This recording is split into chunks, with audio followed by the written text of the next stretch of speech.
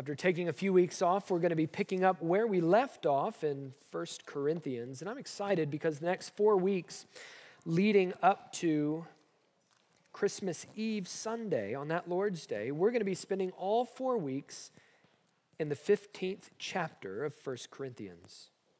All concerning not only the resurrection of the Lord Jesus Christ, but even more pointedly concerning our own resurrection in his likeness. It's what the Apostle Paul refers to elsewhere as our blessed hope of the appearing of Christ and of us appearing with him in glory. And so I think it's, as you preach through any book of the Bible, there's always going to be places that you want to speed up and strum, and there are other places where you need to slow down and you need to pick a little bit. You need to draw out a number of the notes in order to be able to better understand the message, not only of the passage themselves, but of the whole book. 1 Corinthians 15 is a key chapter to understanding the entire book. Now, when we first started our series together in 1 Corinthians, I posed the question, what would you understand to be of greatest importance in a church? What is most important? I wonder what many people would say. They might say, perhaps it's the children's ministry, perhaps it's the kind of music and instrumentation that makes them feel emotionally engaged, that they might be able to worship God and feel like they're, quote unquote, entering into his presence. I wonder if it's the faithful preaching of the word or a good children's ministry, a good youth ministry, whatever it may be. There are all kinds of things that we designate as being not only important, but if we're being honest with ourselves, essential to being part of this church or that church. Well, the Apostle Paul in 1 Corinthians 15 is going to be reminding this church and reminding us what it is that's ultimately of first importance. And that is the gospel of the Lord Jesus Christ centered on his death and resurrection, full stop. Now, we'll get to that in just a minute. But as we come to this chapter, I want to recall the previous 14 chapters because there are a number of people who would look at the church today and say, you know what, the problem with the modern church is that we are not enough like that early church, like the first century church, like the New Testament church. And there's many ways in which they would probably be right. We need to always be conforming ourselves to Scripture. But I hope to some degree you might be impressed that over the course of 14 chapters, that the reality is that we're a whole lot more like the early church than we want to admit. That here it is, it's a church that's caught in tribalism and worship wars, that's caught in sexual immorality and the tolerance of sin in their midst. It's a church that's trying to navigate the challenges that come with marriage and divorce and singleness. That there's an abuse of gifts, that there's the exaltation of some saints over the others, such that there's varsity Christians and junior varsity Christians. Love is often lacking. But what wasn't lacking at all was the self-exalting spirit that comes with wanting to be one of those special Christians in the church. No, I think there's many ways in which when we look at the letter that Paul wrote to this church, we find we are much more like the early church than we are wont to admit. Which is why Paul's message of first importance is so important. And just consider, for instance, that here we're entering a chapter on the tail end of what seems like one pastoral rebuke after another of all of the things that I've mentioned. And now we're getting to the end of the letter, and what Paul doesn't do is he doesn't stop and reverse engineer the letter and say, okay, now let me tell you everything that you need to be doing in return. This is what he says in light of one rebuke after another. He says, now I would remind you, brothers, of the gospel. What is it that this church needs in the midst of all of its messiness, in the midst of all of its sin? What is it that this church needs to hear in the wake of being confronted with the reality of their own failings and their own frailty? What do they need to know? They need to be reminded of something. They need to be reminded of the gospel. Is that not the case for us? Is this message not a message for us? We can never be reminded of the gospel enough, and that's what the Apostle Paul is doing. That some error had crept into the church. We'll get to that in the coming weeks. And he's trying to get them centered, grounded, standing firm on the very gospel that they were brought by God's grace to repent and to believe in when Paul showed up in their town a handful of years earlier. With all that in mind, just listen now to the reading of God's word. 1 Corinthians 15, verses 1 through 11.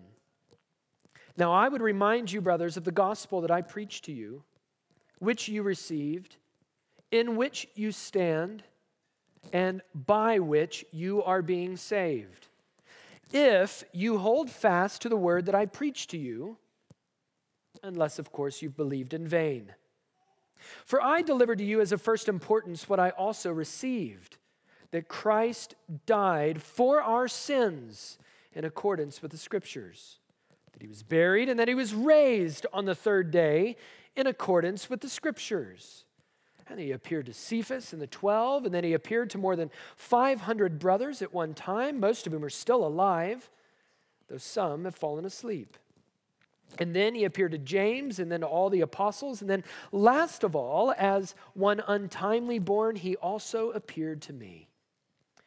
For I am the least of the apostles, unworthy to be called an apostle, because I persecuted the church of God. But by the grace of God, I am what I am. And his grace toward me was not in vain. On the contrary, I worked harder than any of them, though it was not I, but the grace of God that was with me. Whether then it was I or they, so we preach, and so you believed. The grass withers and the flower fades, but the word of our God stands forever. Amen. There's been all kinds of sermons that I've listened to through the years on these handful of verses, and perhaps you have too. Oftentimes, I've heard this passage preached as a kind of apologetic for the proof of Christ's bodily resurrection. And there's something, I think, right about that. There are many in our own day that would deny the bodily resurrection of Christ. There's many radical, liberal theologians that would say, well, Christ, though perhaps he was an historical person, could not have possibly been raised from the dead. They would deny all kinds of supernatural things. Rather, he swooned, or he's still in a grave somewhere. And the disciples, well, they must have hallucinated. Well, here we have 500 plus people all having the same hallucinations. 11 of the 12 original disciples all willing to lay down their own lives for the truth of a hallucination. I remember back in the day, a long time ago, when I was a Christian, a man by the name of Hank Hanegraaff, the Bible Answer Man, wrote a book on the resurrection of Christ. And he helped us kind of remember some of the key aspects of the resurrection, its historical factuality, with this acronym, F-E-A-T. It's a feat. God accomplished it, F-E-A-T. Fatal torment, that there was no way that the Lord Jesus Christ in the hands of professional executioners would have ever just simply swooned or passed out from low blood pressure, as some contend. He was fatally tormented unto death. Then he was buried, but then there was an empty tomb. No one has been able to find him. Even in our own scriptural accounts, some accused the disciples of moving the body, which was no such case, because then we see that there were appearances, not just one or two appearances, but there were hundreds and hundreds of appearances. Not hundreds of appearances, but appearances to hundreds and hundreds of people. You know, under the Old Testament law, only 2 or 3 witnesses were required to settle the factuality of a thing. And if you just glance, for instance, at verses 5 through 8, well, then that's more than 2 or 3 to establish the legal factuality that Jesus was in fact raised from the dead. Fatal torment, empty tomb, appearances, and the last one was transformation. How do you explain not only the entire world, all of Western civilization, but so many lives just like ourselves being utterly transformed by the power of the gospel if it's just an historical fiction? All of that would be really great to preach on, but I'm not going to do it. Because ultimately, the Corinthian church didn't doubt the resurrection of Christ. They hadn't rejected the resurrection of Christ. They didn't deny the resurrection. In verse 2, notice that they believe in both the death of Christ and his resurrection from the dead. And so it's clear from verse 1 and verse 2, and if you glance down at verse 11, that they were quite clear on the apostolic testimony. It was the testimony upon which the church in Corinth had been built. And so their difficulty was not with the resurrection of Jesus Christ in the first place. Their difficulty, verse 12, and we'll get to this in next week, their difficulty, verse 12, was with their own resurrection from the dead. Now, if Christ is proclaimed as raised from the dead, how can some of you say there is no resurrection of the dead, speaking of their own resurrection? Some Christians in Corinth doubted their own future resurrection.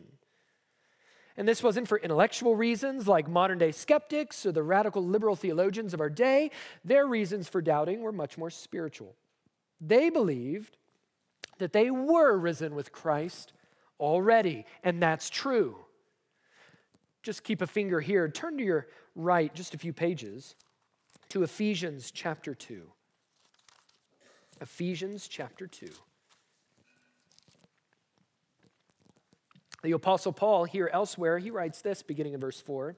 But God, being rich in mercy because of the great love with which he loved us, even when we were dead in our trespasses, made us alive together with Christ. By grace you have been saved. And raised us up with him and seated us with him in the heavenly places in Christ Jesus, so that in the coming ages he might show the immeasurable riches of his grace and kindness toward us in Christ Jesus.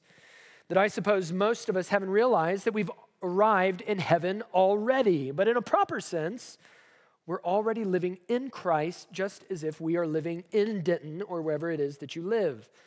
That our spiritual life daily comes from his heavenly throne. His heavenly life pumps through our veins, so to speak. Paul makes the exact same point elsewhere, just a couple of books later, Colossians.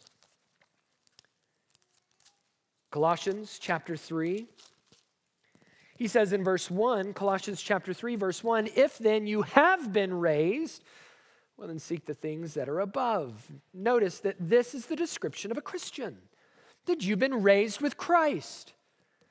And so this is one way the believers are described in the New Testament, that we've been raised from the dead. We're no longer dead in our trespasses and sins, but we've been made alive with Christ in the power of the Holy Spirit. And so the Corinthians were very much alive, spiritually speaking, and they knew it. They knew they had been raised with Christ. And we've seen in previous chapters that they were a gifted young church. Through the new birth, they had tasted immortality. They knew that in Christ, they were already victorious over death. They had resurrection life, his resurrection life in their own life, and they were rejoicing in that experience.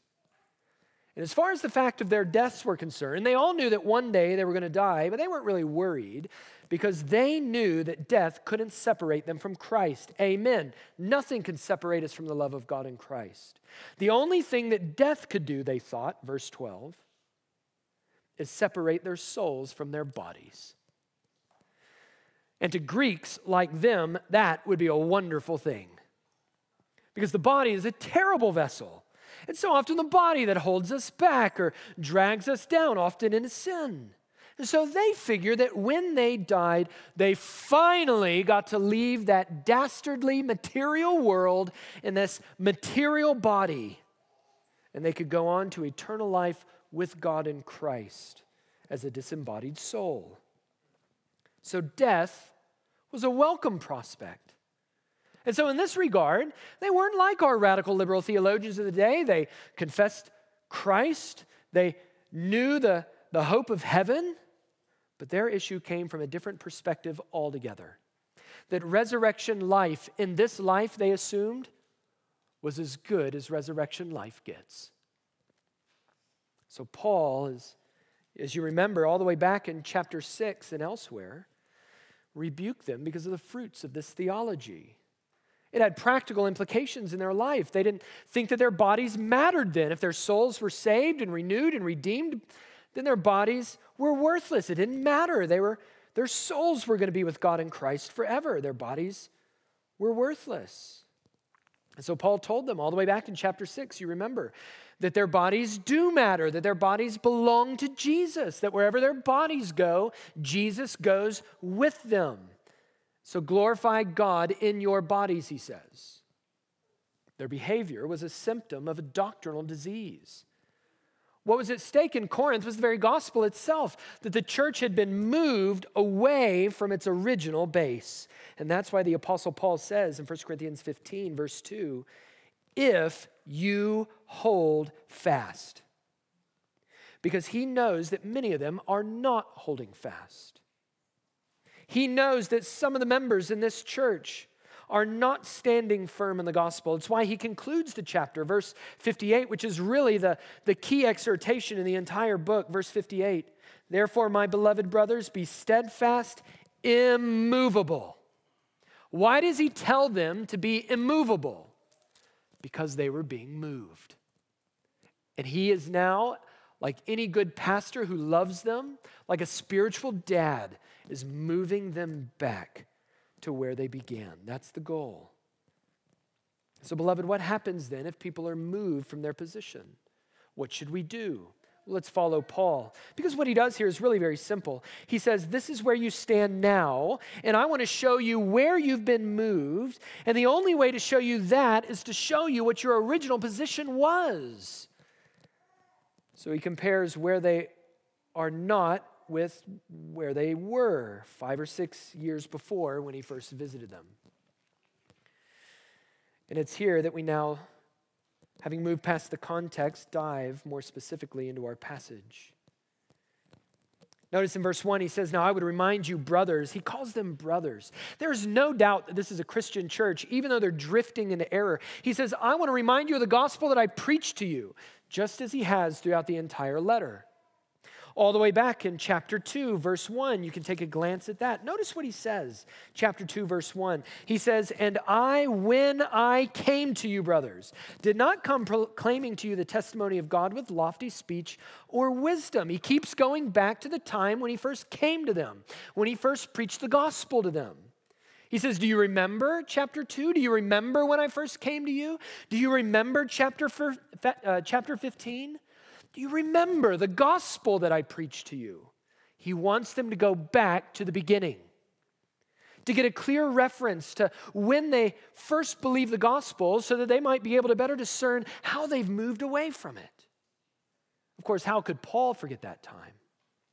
How could he forget coming to one of the first civilized cities in the ancient Greek world, to Corinth? Athens may have been superior in its intellectual life, but they were superior in nothing else, if only in that way. In size and commerce, importance and influence, Corinth stood supreme in Greece. And so how could Paul forget arriving there? How could he forget the founding of this little Christian church in a place with so much influence? How could he forget being thrown out of the synagogue and then just walking out, going next door to preach to the Gentiles in the house of the leader of the synagogue who had just been converted by his preaching? How could he forget that? And how could he forget that vision in the middle of the night when he was just about to give up and panic and go away, and the Lord stood with him and said, fear not, I am with you, and I have many people in this city? How could he forget? How could he forget that instead of going on to another city, as he so often did to preach the gospel, he stayed for 1.5 years with these dear saints to teach them and love them and pastor them and nurture them and care for them? How could he forget? There's no way he could forget. And they couldn't forget either. For what a difference the gospel had made in their lives. Turn all the way back to chapter 1. Look at what happened. That a real church had been born. It was a real miracle in Corinth of all places. You can't give up on any city in the entire world for the gospel's sake if you believe that God can plant a church in Corinth. So whether it's Denton or Dallas or San Francisco or Shanghai or wherever it is, you can never give up on a city. If God can plant a church in Corinth, he can plant a church anywhere. And oh, what a church this is. Look at verse 4. I give thanks to my God always for you because of the grace of God that was given you in Christ Jesus, that in every way you were enriched in him in all speech and knowledge, even as the testimony about Christ was confirmed among you, so that you're not lacking in any gift as you wait for the revealing of our Lord Jesus Christ, who will sustain you to the end, guiltless in the day of our Lord Jesus Christ. God is faithful, to whom you are called into the fellowship of his Son, Jesus Christ our Lord. That is a rich community of Christians. There's no way they would have forgotten the day that they were planted. There's no way they would have forgotten the day that the Apostle Paul walked into that city and began to preach. There's no way that they would have forgotten the gospel that he preached to them. And so he takes them back in chapter 15 to remember that great day.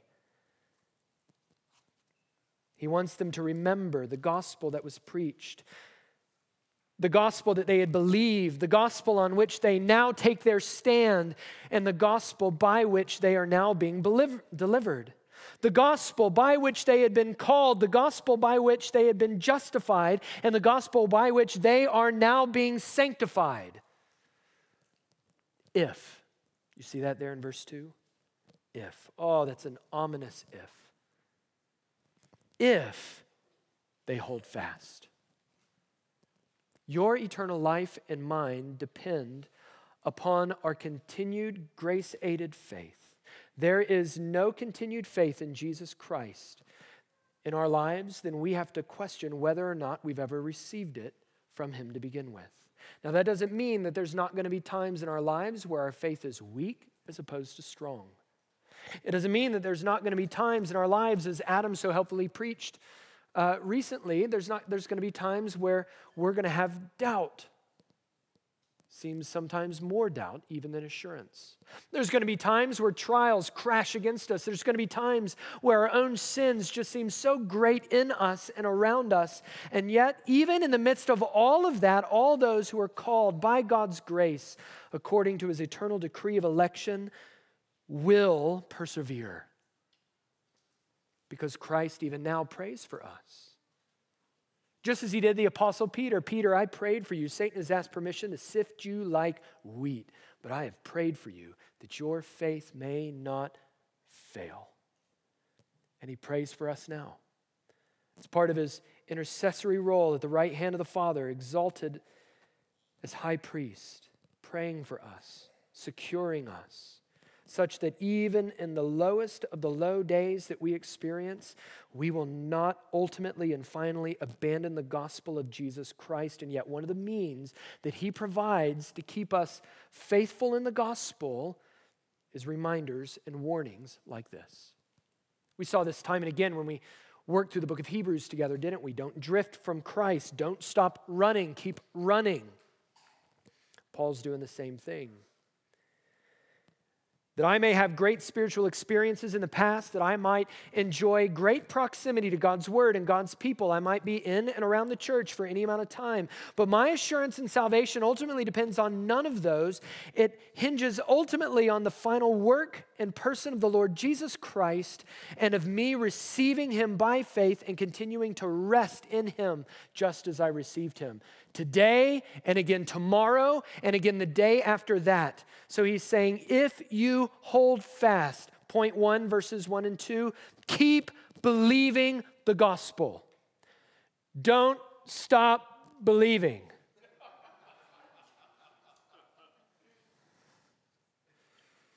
So ashamed of myself.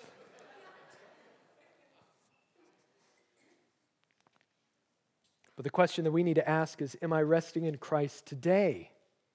Just as I once received him by faith when I first heard the gospel. Am I still resting and standing in the gospel today, or have I been moved? The Apostle Paul wants them to ask that question. And the Holy Spirit, inspiring the pen of the Apostle Paul, would have us ask the same. Am I holding fast to the gospel? Am I still standing in the gospel that I received? Or have I been moved? Beloved, we need to commit ourselves to a ministry of gospel reminding. When young churches are young churches founded on the gospel, they're often zealous for the gospel, totally zeroed in on the gospel. But when young churches become older churches, even 10-year-old churches, there's always a risk of moving away from the gospel in which they stand. And that's true of every church. It doesn't need generations. It doesn't need decades. Sometimes it might take a matter of months or even years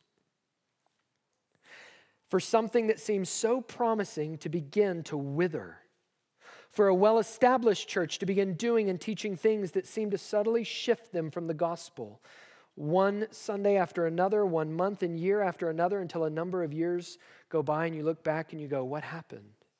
How many churches that were once well known for the gospel just a handful of years ago have since moved off the gospel as the main thing and have made not main things now the main thing? That the gospel has been shelved or sidelined, and now that church is totally focused and obsessed with the implications of the gospel, as if those are the gospel themselves. That's why Paul says, I want to remind you of the gospel. Peter wrote the same thing in 2 Peter 1, quote, I intend to always remind you.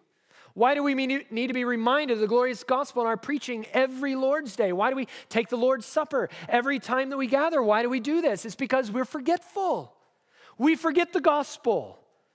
A number of us are going to leave here today and you're going to begin thinking about your fantasy football team, or you're going to be thinking about dinner, you're going to be thinking about that thing you got to do for work on Monday, and next thing you know, the gospel is gone in one ear and possibly out the other. We're so forgetful, and so we need to hear it over and over and over again. We need to be reminded. We need to be reminded of in our preaching every Lord's Day, we need to preach the gospel. And we come together in our one another groups, in our fellowship groups, as we aim to practice hospitality and encourage one another, we need to speak the gospel, remind the gospel. That's what we need to do. Because it takes very little for us to move off of it, just as we see the Corinthians moving off of it. So what's at stake? The Apostle Paul in verses 1 and 2 say the gospel's at stake. What then is the gospel? Well, beginning in verses 3 through verse 5, we see that Paul's going to explain it in a very simple form, an early confession, as it were, and he takes us back to the earliest years of the church. For I delivered to you as of first importance what I also received. Now notice, verse 1, they were the recipients. Verse 3, Paul's the recipient. Paul's saying, listen, you received what I delivered to you, and what I delivered to you is what I received. And what I received ultimately was from the Lord Jesus Christ himself. And that's the good news that we see following. There's two basic points that we see in the passages that follow. Notice both of them are going to be outlined by the phrase, in accordance with the Scriptures. The first is that Christ died for our sins. Christ died for our sins. He really, truly died, and that's evident from the fact that he was buried. The second point is that he was raised on the third day. Buried people raised bodily from the dead, and he was raised on the third day, notice this, in accordance with the Scriptures. Now, no doubt the apostles had in their own mind a variety of Old Testament passages that caused them to see in Christ the fulfillment, the yes and amen of God's promises, whether it might be the Passover lamb or the types and shadows in the priestly ministry or the offering on the Day of Atonement, or even the promise, for instance, in Psalm 110 that David, that the Davidic king would not see corruption. In the book of Acts, the apostles lean heavy on Psalm 110 to prove that Christ was raised bodily from the dead. He's going, all of this is in accordance with the Scriptures.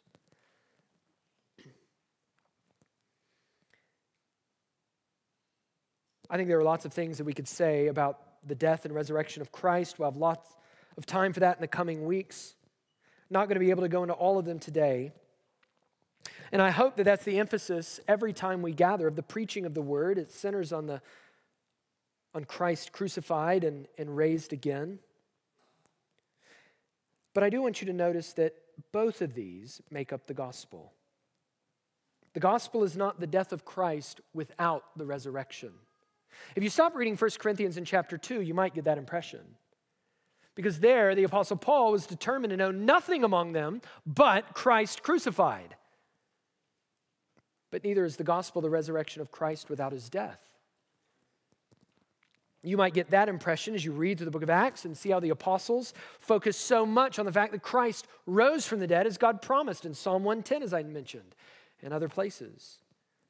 But here it is in 1 Corinthians 15 that we have an authentic statement that the original gospel consists of two things that happen at the end of his life. And I want you to notice that Jesus' merciful acts in his earthly ministry are not part of the gospel. His moral teaching is not part of the gospel. It's not because those are unrelated to the gospel, but they are not themselves the gospel. The gospel is concerned with his obedient death for our sins and his bodily resurrection on the third day, full stop. That's the heart of the gospel.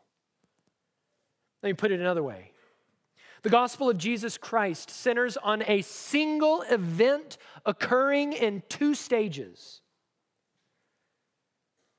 First, Christ died for our sins, and second, he was raised from the dead. They are inseparable parts of the same redemptive event. At least that's how the Apostle Paul sees it in Romans chapter 4 when he wrote, Jesus our Lord was delivered up for our trespasses and raised for our justification. He can't speak about one without the other. One event, two phases, two parts, all for our deliverance and reconciliation and justification. So the Christian experience won for us by the cross of Christ is not the full experience that God intends for us to have. At the cross, indeed, the Lord Jesus paid for the penalty of our sins. But that is not all that God intends for us in the gospel. He also intends that you and I experience not only the freedom from the penalty of our sins, but that we would experience true and genuine freedom from the power of our sin as well in our everyday life. And that one day when we're bodily raised, as Jesus was bodily raised, we're going to be free not only from the power of sin, not only from the penalty of sin, but we're going to be freed in that day from the very presence of sin once and for all. In other words, the blessings of the gospel are a new reconciled life with God now and a restored body in a future resurrection. And you cannot separate one from the other without denying the gospel. He says, this is the gospel. And so I wondered, as I was just thinking through this, do we preach the resurrection as often as we preach the cross? And do we preach them together as often as we're able? And if we don't, why don't we? Why do we tend, I think, in many of our evangelical churches, why do we tend to be so heavy on the cross but maybe light on the resurrection? It may be partly because we're hesitant to talk about heaven and the world to come. That seems so far off and ethereal and ambiguous. It may also be because we are often unhelpfully obsessed with the here and now practical. Don't give me all that doctrine, just tell me what to do.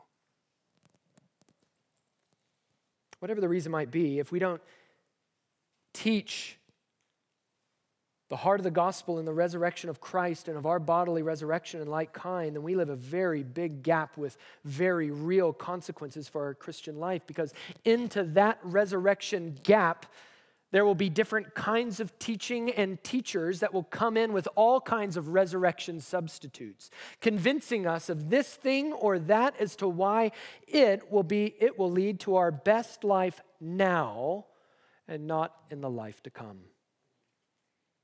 1 Corinthians 15 has an important message for evangelical churches today. It has an important message for our church. It reminds us of what the full gospel is.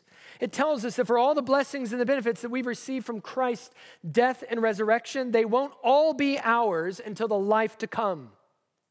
We enjoy some now, we enjoy some then when it's consummated. It has now been inaugurated, it is one day going to be consummated and fulfilled. And that means that we shall always be, to some extent, dissatisfied with what we have now in this life, in this world, with our bodies. And to those of us who hold not only the bodily resurrection of Christ, but our future resurrection, that doesn't perplex us or discourage us, because Christ's resurrection tells us that our best life is never on this side of heaven. It's always on the other. You may recall that these Corinthians believed that they already possessed everything. We already have everything that we want. We are already rich. We're already kings. Back in chapter 4. And if you believe that as they did, and as some people still do today, then you're going to remain puzzled by the trials and the disappointments that you will inevitably experience. You're going to go, hey, why is this happening to me? Aren't I a child of God? Don't go there. Instead, remember what the Apostle Paul wrote back in chapter 13, verse 12. For now we shall see in a mirror dimly, but then face to face. Now I know in part, but then I shall know fully, even as I have been fully known. That is apostolic doctrine. My knowledge of God, His ways, His truth, and His purposes, for me, it's like looking into a dim piece of metal. They didn't have mirrors like we did back then. It would just be a polished piece of metal. Which means that if I'm going to see clearly, I've got to wait until the future when Christ comes and raises us from the dead. If you feel that the fruit of Christ's resurrection is to give perfect knowledge now, perfect experiences now, then you're always going to be looking for some new gift of knowledge or some other kind of supernatural experience, because it should be yours now. You're going to fall prey to what we might call an overrealized eschatology, of taking that which God has promised on the other side of Christ's return and importing it into the present in a way that gives no attention to the future and wants it all now. Namely, what it means is that the blessings that will be fully realized after death at our bodily resurrection, we might say should be experienced in one way or another in this life. That's an overrealized eschatology. But we see that's plainly contrary to apostolic teaching. So what then is an authentic experience? What is it? What does it mean to have new life in Christ through the gospel? For God to be at work in us by His grace, Paul's going to go on to explain that in verses 8 to the end of verse 11. Last of all, he says, Christ appeared to all of these, but last of all to one untimely born, He also appeared to me. For I'm the least of the apostles, unworthy to be called an apostle because I persecuted the church of God. But by the grace of God I am what I am, and His grace toward me was not in vain. On the contrary, I worked harder than any of them, though it was not I, but the grace of God that was with me. Whether then it was I or they, so we preach, and you also believed. It may seem for a moment when you read through that paragraph that the Apostle Paul has gotten somewhat of a big head. I worked harder than the rest of them.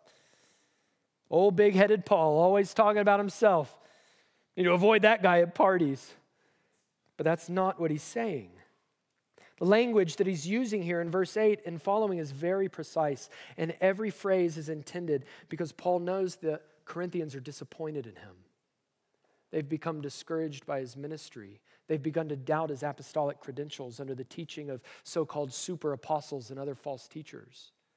That Paul has fallen out of favor, and with Paul also his message. Can we really trust him? Is he really an apostle?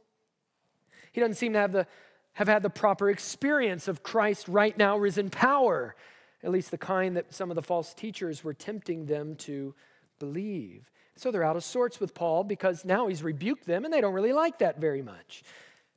Also, they've picked up a lot of doubts about his ministry, and so you remember they were still really young in the gospel's work in the Mediterranean world, and so his ministry is no doubt a popular topic of conversation, and not everyone was so confident in Paul's credentials. False teachers were tirelessly undermining his apostolic life and doctrine. They were constantly building their own platforms on his back, even while he was in prison. And you can almost hear their voices in verse 8, as one untimely born. That's an old medical phrase for an abortion. He wasn't a proper apostle at all. He hadn't come in the right way. He hadn't met the risen Christ like Peter and James and the rest of them, and didn't walk with him and talk with him during his earthly ministry. Oh, he claims to have met Christ on the Damascus Road, but I mean, who really knows? In any case, wasn't he also a persecutor of the church? How can anyone who is the church's most bitter enemy possibly be an apostle? Forgiven? Maybe. But a great leader, much more an apostle? Forget about that. But notice that Paul here doesn't deny any of it. He doesn't minimize it. He doesn't justify himself. He owns every bit of it. That's the first thing that grace does. I'm going to show you three. But the first thing that grace does is it lowers our estimations of ourselves. By remembering what he'd been, he'd kept himself humble before God and before others. And that's the first thing that grace does. He's able to own every one of it. And grace enables us to do the same thing. It enables us to own our past because all of our shame has been covered. Yeah, I did that. Yeah, I was that way. Yeah, I talked that way. Yeah, I used my body in that way. And I'm, though ashamed of what I once did, I no longer bear that shame because of Christ. But his grace gives me the ability to own it. I don't have to make myself better than I really was. I can own my sin for what it is because grace gives me the freedom to have a lower view of myself than what my self-righteous heart is inclined to have. Because God has already pronounced judgment on me in Christ. There is no condemnation for me in Christ. So what shame is there for me to look back at my past and go, yeah, I did that. I was a persecutor, Paul says. I did it. Untimely born? No, I didn't get to do the things the other apostles did. I'm the least of the apostles. I am unworthy, he says, to be an apostle. The first thing that grace does is it lowers our estimation of ourselves. But it does a second thing. Notice in verse 10. But by the grace of God, I am what I am, and his grace toward me was not in vain. On the contrary, I worked harder than any of them. Paul was a living embodiment of his own message. His message was about the grace of God to save sinners. And God made his life an embodiment of that very message. And so the message is essentially this, just like Adam read earlier, that if God can take this man and choose this man and change this man and call and use in mighty ways this man, then God can take anybody and change anybody. That's the message of the gospel that Paul preached, all centered on the death and the resurrection of Christ. So God's grace not only lowers our estimation of ourselves, but it exalts the transforming power of God. Notice what he says. It's only because of the grace of God that I am what I am. I am an apostle, but understand, it's all because of God's unmerited favor to me. Not because of anything that I deserved. I certainly didn't deserve it. I'm unworthy of it. But it's because of God's transforming power. And so in light of his past, Paul knew everything that he was. He knew all that he had accomplished, every gift that he'd possessed, all of it, everything in his life since becoming a Christian was all due to the sheer goodness of God's mercy in his life. But I want you to notice one last thing that God's grace does in verse 11. It not only lowers our estimation of ourselves, it not only exalts the transforming power of God, but finally, into verse 10, it energizes our service. That was evident by Paul's work. It's why he talks about his work. And what he says here, when he says that I worked harder than any of them, was not meant to be boastful. It's literally true. It's necessary for him to say it because his apostolic status is being depreciated. Now, the Jerusalem apostles, they're being exalted, no doubt. But Paul is being doubted. So he's bold enough to literally say, I worked harder. If you were to translate it literally, I worked harder than all of them put together is essentially the sense of the passage. In the 6 or 7 years before he put his pen to paper to write this letter to this church, he had evangelized the provinces of Galatia, Macedonia, Achaia, and was actively evangelizing Proconsul Asia and all those parts of Asia that were Roman. That's what it's referring to. And by the time 2 or 3 years pass after writing this letter, he will regard the whole area around the entire Aegean Sea as being evangelized. Yes, literally. As a matter of fact, it is to Paul that we owe the evangelization of the Roman world. I worked harder than all of them put together. He had done more than all the other apostles. And he makes it very plain, both before and after, that this had nothing to do with him. It was the grace of God in him. God did that.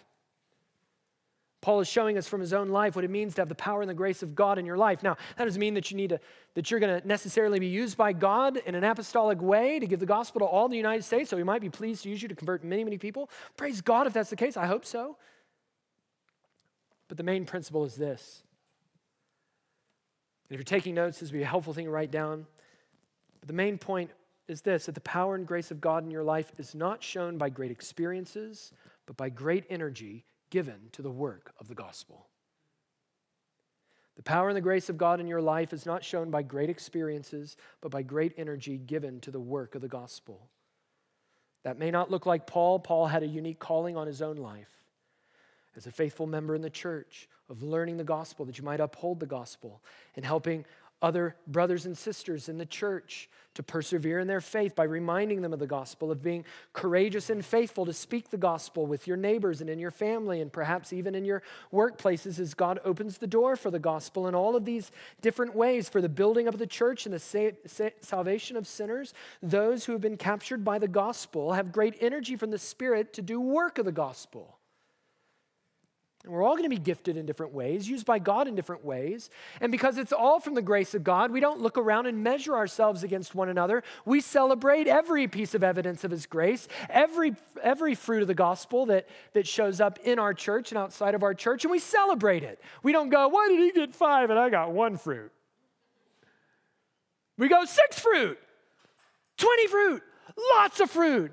Let's celebrate all the fruit because it doesn't have anything to do with us. It's God's grace doing that, giving us a zeal to labor for the gospel, to speak it and to labor in as we pursue holy lives and seek the salvation of our family and friends. And then he bears fruit through the power of his Holy Spirit as he calls those who are his to himself. And we get to celebrate that. Look at what God's grace did to us. Who are we? We're unworthy of that. He goes, this is how we know that we're not running in vain. It's not merely that we've prayed a prayer. It's not merely that we've had an experience. It's that as we continue to rest in Christ alone for salvation, we are increasingly energized for the work of the gospel in and outside of the church. It's the fruit of the gospel in our lives. And so the devil loves to trick the church into believing that being filled with the Spirit is more or less a matter of experience and feeling and worship and so on, but Paul here doesn't think so. To Paul, the evidence of being filled with the grace of God and being energized by the Holy Spirit is that you get your hands dirty in the work of the gospel. That's just what it means to be a Christian. And serving in the church and discipling other believers and raising up our children in the fear and instruction of the Lord and supporting missionaries and going as missionaries and a whole host of variety of things that we might do. That verse 12, it means to be a church that preaches the same gospel that Paul and the other apostles preached, so that others are brought by the same grace of God to repent and believe in it. But if we're going to do that, beloved, verse 2, then we have to stand firm. We have to hold fast. We cannot get distracted. It's too easy. That we've got to keep the main thing all the time, and that is the gospel of the Lord Jesus Christ, of him crucified and of him raised. Amen? We cannot get off center. All kinds of implications flow out of that. All kinds of related things to Christian discipleship flow out of that. That's the heart. You remove the heart, the whole body dies. We cannot be moved on that. We need to preach what they preached so that sinners might be saved. As Christ died for our sins, was buried and raised on the 3rd day, just as God said he would. Pray with me.